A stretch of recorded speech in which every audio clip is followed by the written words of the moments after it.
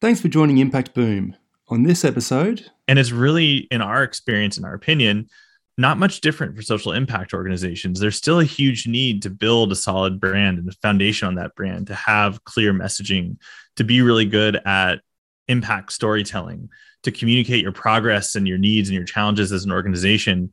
And essentially, at the end of the day, you're selling a vision for a better future. And to sell something, you have to be a good communicator.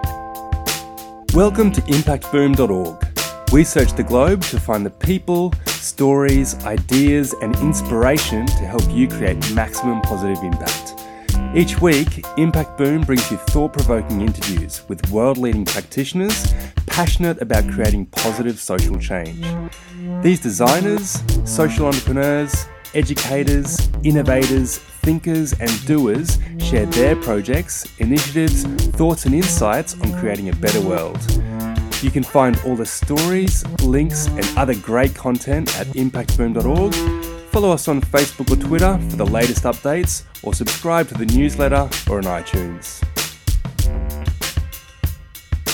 Thanks for listening to episode 329 of Impact Boom. My name's Indio Miles, and I'm passionate about communicating the initiatives and enterprises causing sustainable and positive change globally. Today we're speaking with Eric Ressler. Eric Ressler is the founder and creative director at Cosmic, a social impact creative agency.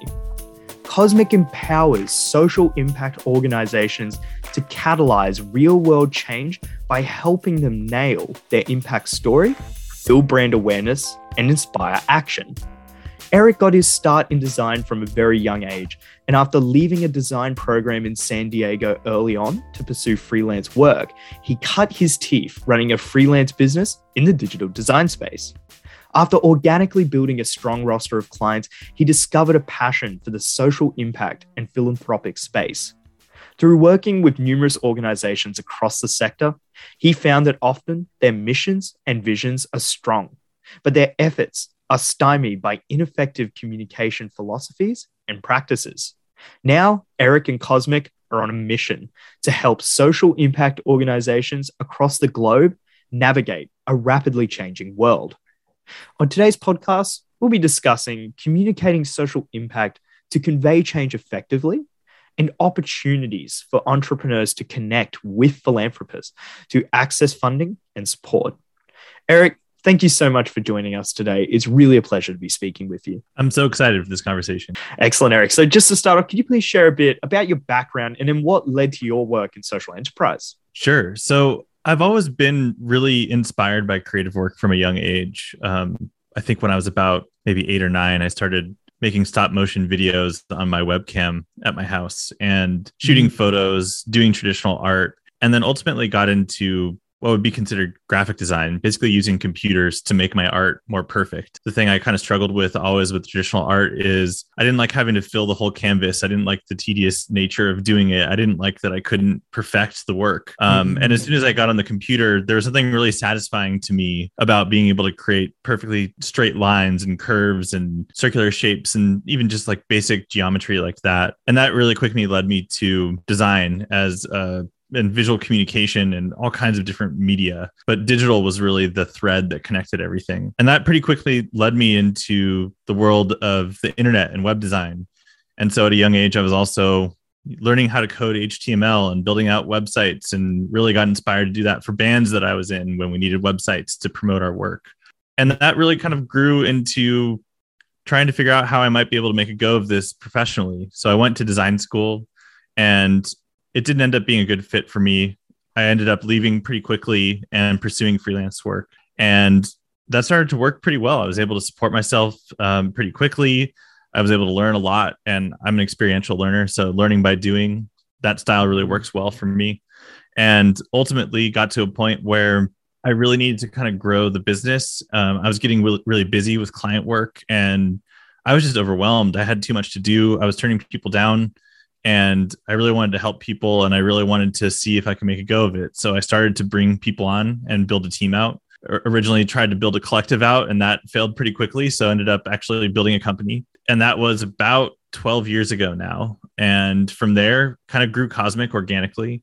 We were based and still are unofficially headquartered in Santa Cruz. We're remote these days and distributed as a team, but really built out the firm, doing a lot of work in Silicon Valley and helping startups and enterprises build out their brands, build out their digital experiences, their marketing and communications work. And alongside that, we were also doing a lot of work with folks in the social impact sector, nonprofits, foundations, some funders and philanthropists, some social enterprises. And after about 7 years doing all kinds of different work and just kind of getting used to what some of the challenges were and what some of the opportunities were, we realized that for our trajectory as a firm, we really needed to find our own niche and our own purpose and differentiate Cosmic. And when we looked at all the different ways that we could do that, we kept circling around this space that we didn't even really know what to call it first. And ultimately kind of ended up describing it as social impact sector. We started using that term before it seems to be becoming more and more popular these days. But there's a lot of different terms to describe this sector. But essentially, we wanted to help organizations that existed to do good at their core, not as a tack-on benefit or cause marketing campaign, but were formed to do that or put that above all else, including profit. So that really is an abbreviated version of the story and how we got here. And so we've been fiercely committed to doing work in the sector and very curious and learning about what works and what doesn't, and what the unique challenges and opportunities are within the social impact space. And just really asking the question, what purpose or place does design have in making positive social change in the world? Wow. Yeah, really, really fascinating journey that you've had there. And this is all culminated as you're now the founder and creator of Cosmic. And you just mentioned it at the end there, but you've got that goal of helping these social impact organizations exist within the sector more effectively and advertise themselves and show themselves for what they're doing. So can you tell us a bit more about Cosmic's social purpose and how it conducts these activities? The way that I think about our impact at Cosmic is kind of like a ripple effect. So we're not scientists or politicians or researchers or academics looking at social change. We're designers, we're storytellers, we're communicators, we're developers. So we're looking at how can we apply our expertise in those disciplines to the social impact sector and help our clients create a bigger impact than they would be able to create without us. So our impact all happens through making our clients more effective at the work that they're doing, which is really rewarding for us because we get to work on a lot of different causes in a lot of different industries or focus areas and really see and learn from some of the most intelligent, driven, and passionate people in the world who are doing selfless work, who are doing work that is often behind the scenes that's really important and really impactful.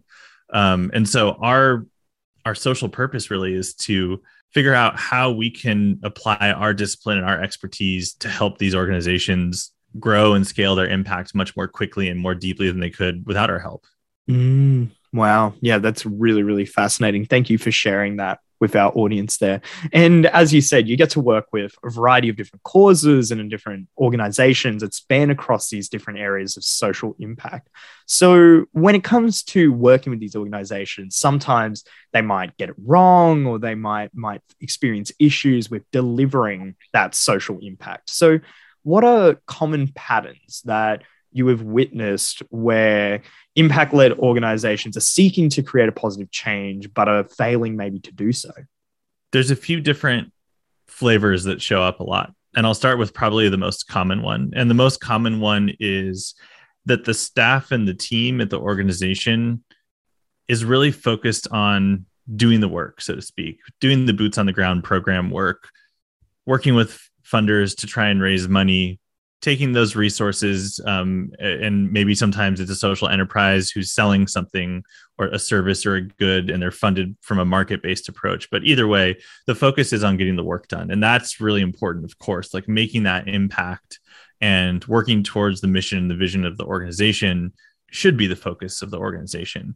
But oftentimes it's at the expense of some really fundamental skills and needs that an organization has around branding and around communications or marketing.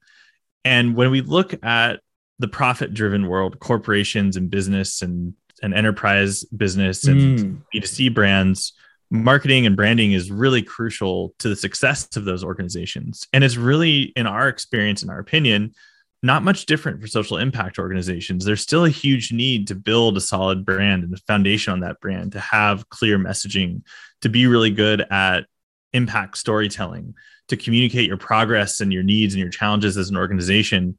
And essentially, at the end of the day, you're selling a vision for a better future. And to sell something, you have to be a good communicator. And so many times what we see is organizations across the spectrum, from very small ones to very large ones, either don't understand or aren't able to build out the right level of capacity to effectively manage branding and communications to the degree that they need to really see their true potential for impact happen. And that's not true for every organization. Some organizations in this space have done really, really well here. There are some examples of organizations that are best in class with this regard. But if you compare the amount of time and effort and resources that are invested in branding and communications for social impact organizations compared to most other organizations in the world, it's really not comparable. And so I think there's a lot of reasons for that, that we can get into if it would be helpful. But at the end of the day, that's kind of the common thread that we see most often. I would say related to that is a lot of these organizations in this sector in general is underfunded. There's just not enough resources going to these causes at the scale that they need to be invested in order to actually make the amount of change that we need to make on some of these issues. And so what ends up happening, this is probably a little bit more common in the nonprofit space, but equally challenging in a different way for social enterprises, is that they get stuck in essentially a starvation cycle where they're under-resourced. They're trying to make an impact. They're trying to make progress. They're trying to hang on to staff and to talent and to partners. But because they don't have the proper amount of resources, or those resources aren't allocated effectively or ideally, what ends up happening is that they get stuck in this scarcity mindset where there's the perception and the truth that they're always underfunded. So they make choices out of a scarcity mindset instead of a growth mindset. And that's kind of holding them back and starting to create patterns and organizational patterns and decision-making that's not actually moving them forward. So those two things are pretty related. I think one feeds the other. But those are some common things that we see. And I don't mean this in a critical way at all. There's a lot of structural issues why we've ended up here. And this work is oftentimes really hard, difficult, intractable work. And it's the kind of work that might not be profitable. It might not be a good investment. It might not make Wall Street happy, but it's really important work that needs to be done. And so we're hoping that we're going to see a big shift in the amount of funding and the type of funding and the structure of funding going to these organizations, and a continued growth in conscious capitalism and consumers who want to support organizations that are sustainable in all definitions of that word, and want to support organizations that treat their own employees well, because that's really what's going to take for this sector as a whole to become more effective and actually make the change that we're trying to make. Yeah, really, really interesting to share that.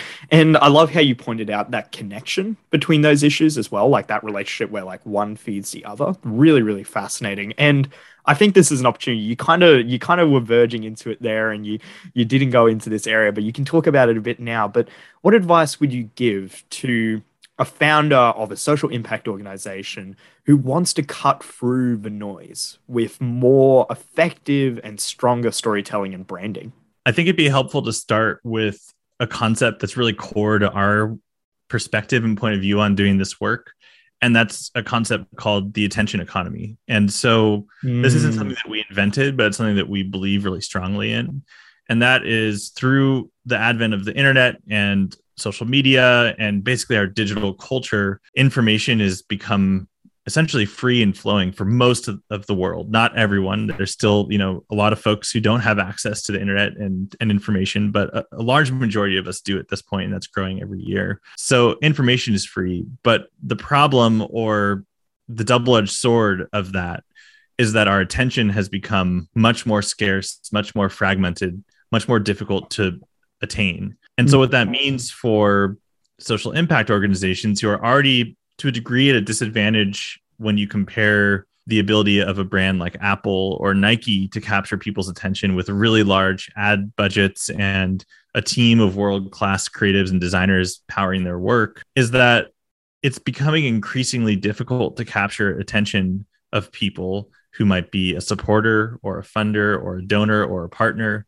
because we've become so noisy as a culture and we're so overwhelmed and fragmented with our attention as a culture. And so what ends up happening is that humans, as we're overloaded with information, we start to become really pragmatic, if not brutal, around who we actually pay attention to and who we ignore.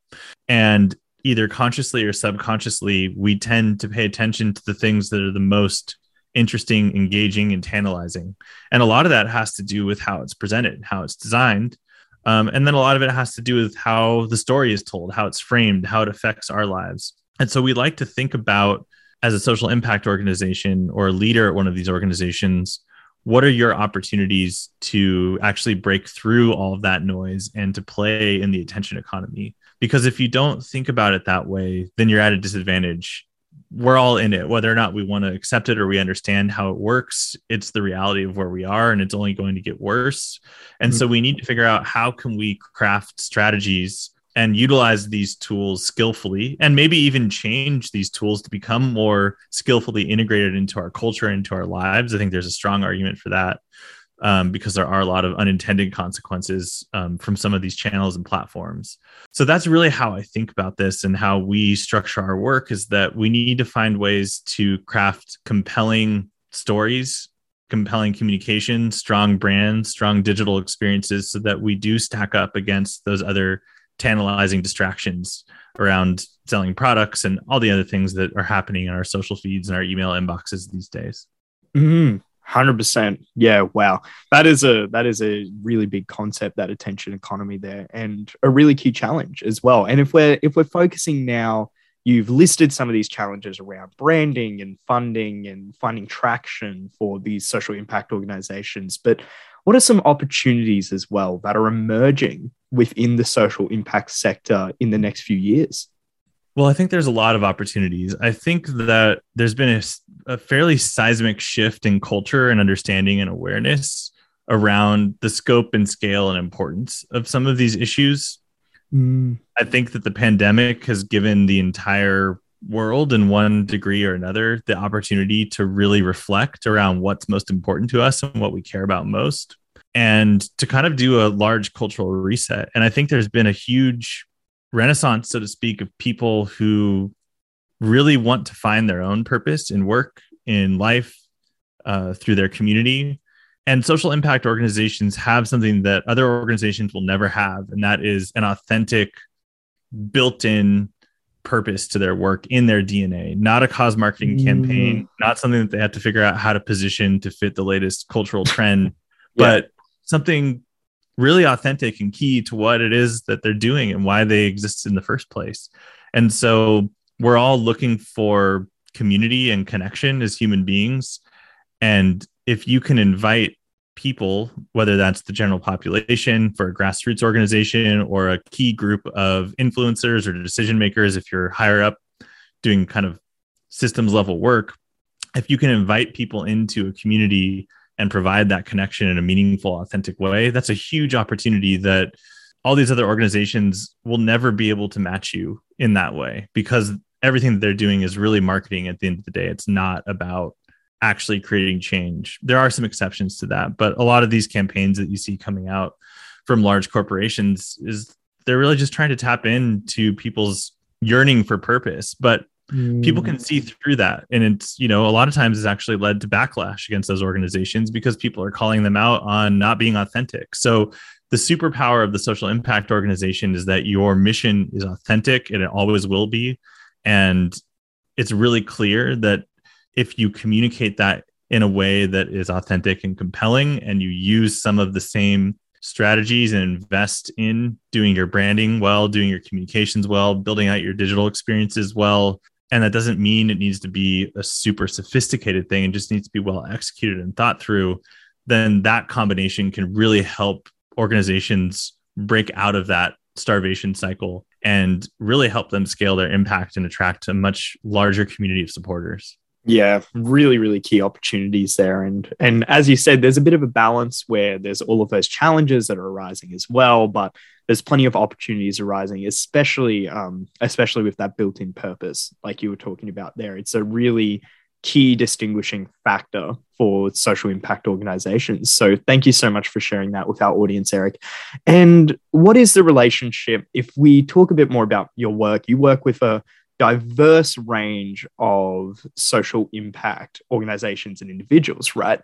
So, what is the relationship between these social impact organizations and philanthropists? And why is that relationship important?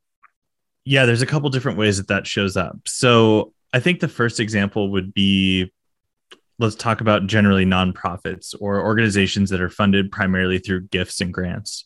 There's a lot of organizations where their funding comes either solely or primarily through government grants, grants from institutional foundations and philanthropies, or even large net worth individuals who are writing really large gifts.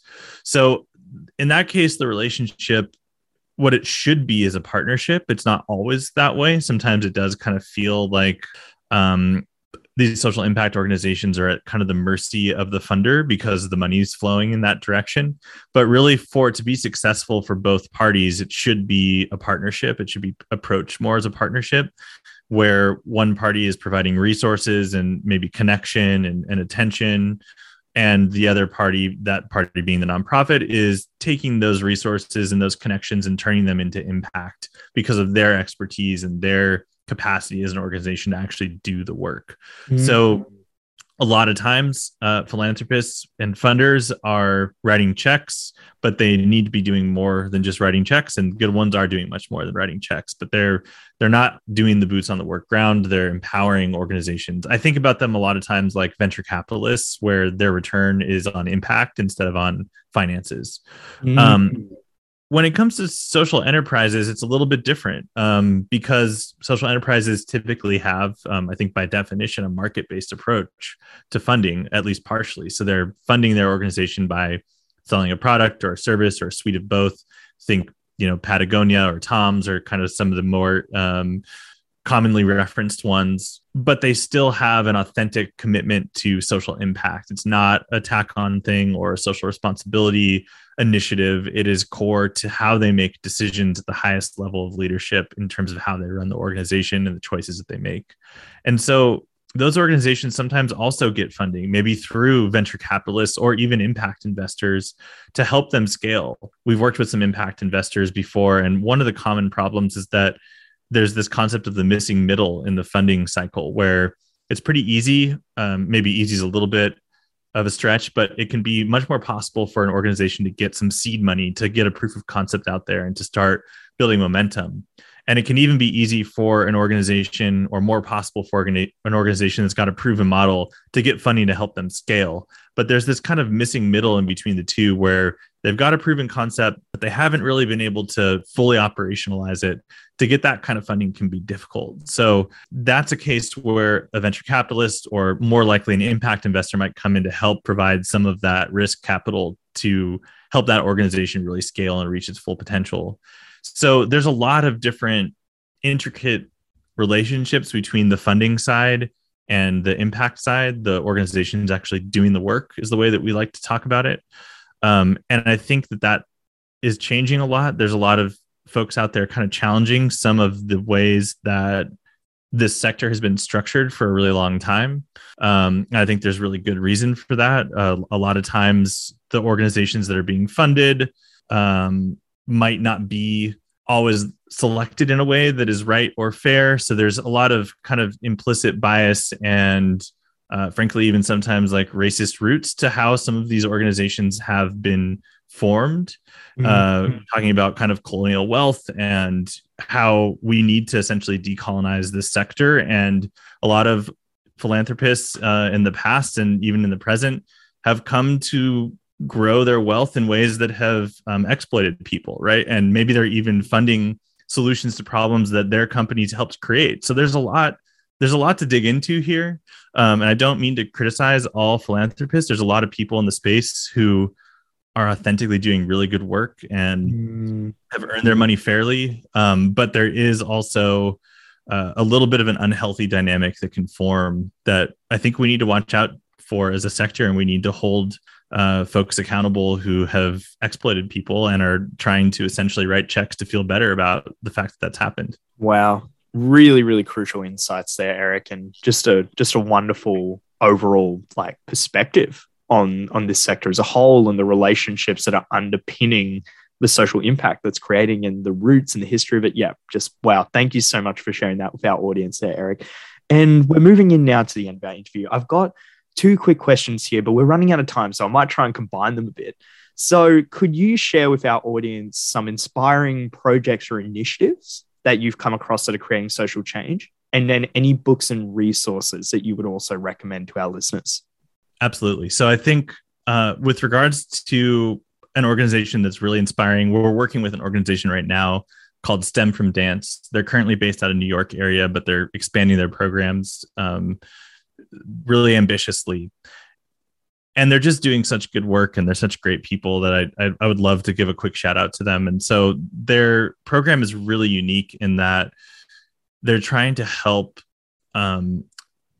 girls who traditionally might not have opportunities or resources to get into STEM careers to do that. And they're doing it through a really unique and creative way of combining dance and technology and allowing young girls, mostly Black and brown girls, to combine those 2 modalities into one.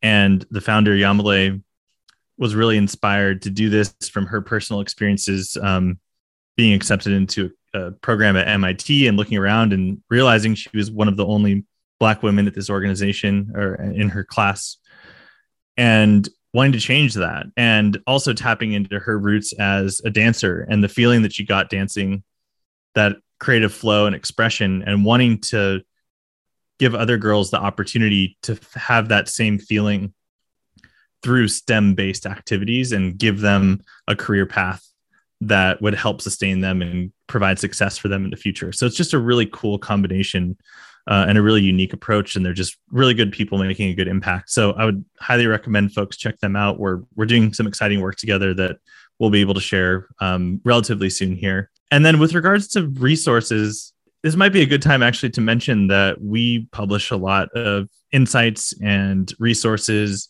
and guides and things on our website as well that are free for anyone to use and check out. So if you're curious about how, as a social impact leader, you can take some of these philosophies and apply them, these bigger concepts, what does that actually look like? We get pretty tactical sometimes. We get a little bit more esoteric at times and write some, kind of trend and opinion pieces, but there's a lot of content there that's free and easily accessible. We also published a manifesto that kind of outlines our perspective and our point of view on this work. We start with the intention economy. So if you're interested in that kind of bigger picture thinking about how you might think about doing this work and frame it in the context of culture at large, that's a great thing to check out as well. It's a digital experience. It's also we have an audio book. It's on most of the podcatcher apps. You can just search for The Revolution is Digital and it'll come up. There's a picture of a world as the cover. So yeah, there's a lot of great content to dig into there, and would love to invite people to check it out and hopefully find some value. Wow. Yeah, really, really great recommendations. And all of those organizations you've mentioned throughout the podcast, as well as Cosmic, obviously, all of those resources and books, they'll all be linked in the article. So once our listeners have had to listen to us chat, or people have read through the web article, they'll be able to go click on through and check all of those out. So that actually brings us to the end of our interview here, Eric. And I just want to say on behalf of Impact Boom, thank you so much for making the time to have this conversation with us. It's been really, really insightful. It's amazing the work you're doing and all of the experiences you're having. And I just can't wait to see more about Cosmic in the future and all of these brands that you're helping as well and create more social impact. So all the best in the future. Thank you so much and good luck. Yeah, thanks for having me on. Thanks for listening to Impact Boom. You'll find links to the initiatives, people and resources mentioned in this podcast on impactboom.org. Please leave your comments below, and remember, we'll be publishing fresh inspiration and insights to help you create positive impact every week on the website, Facebook page and Twitter.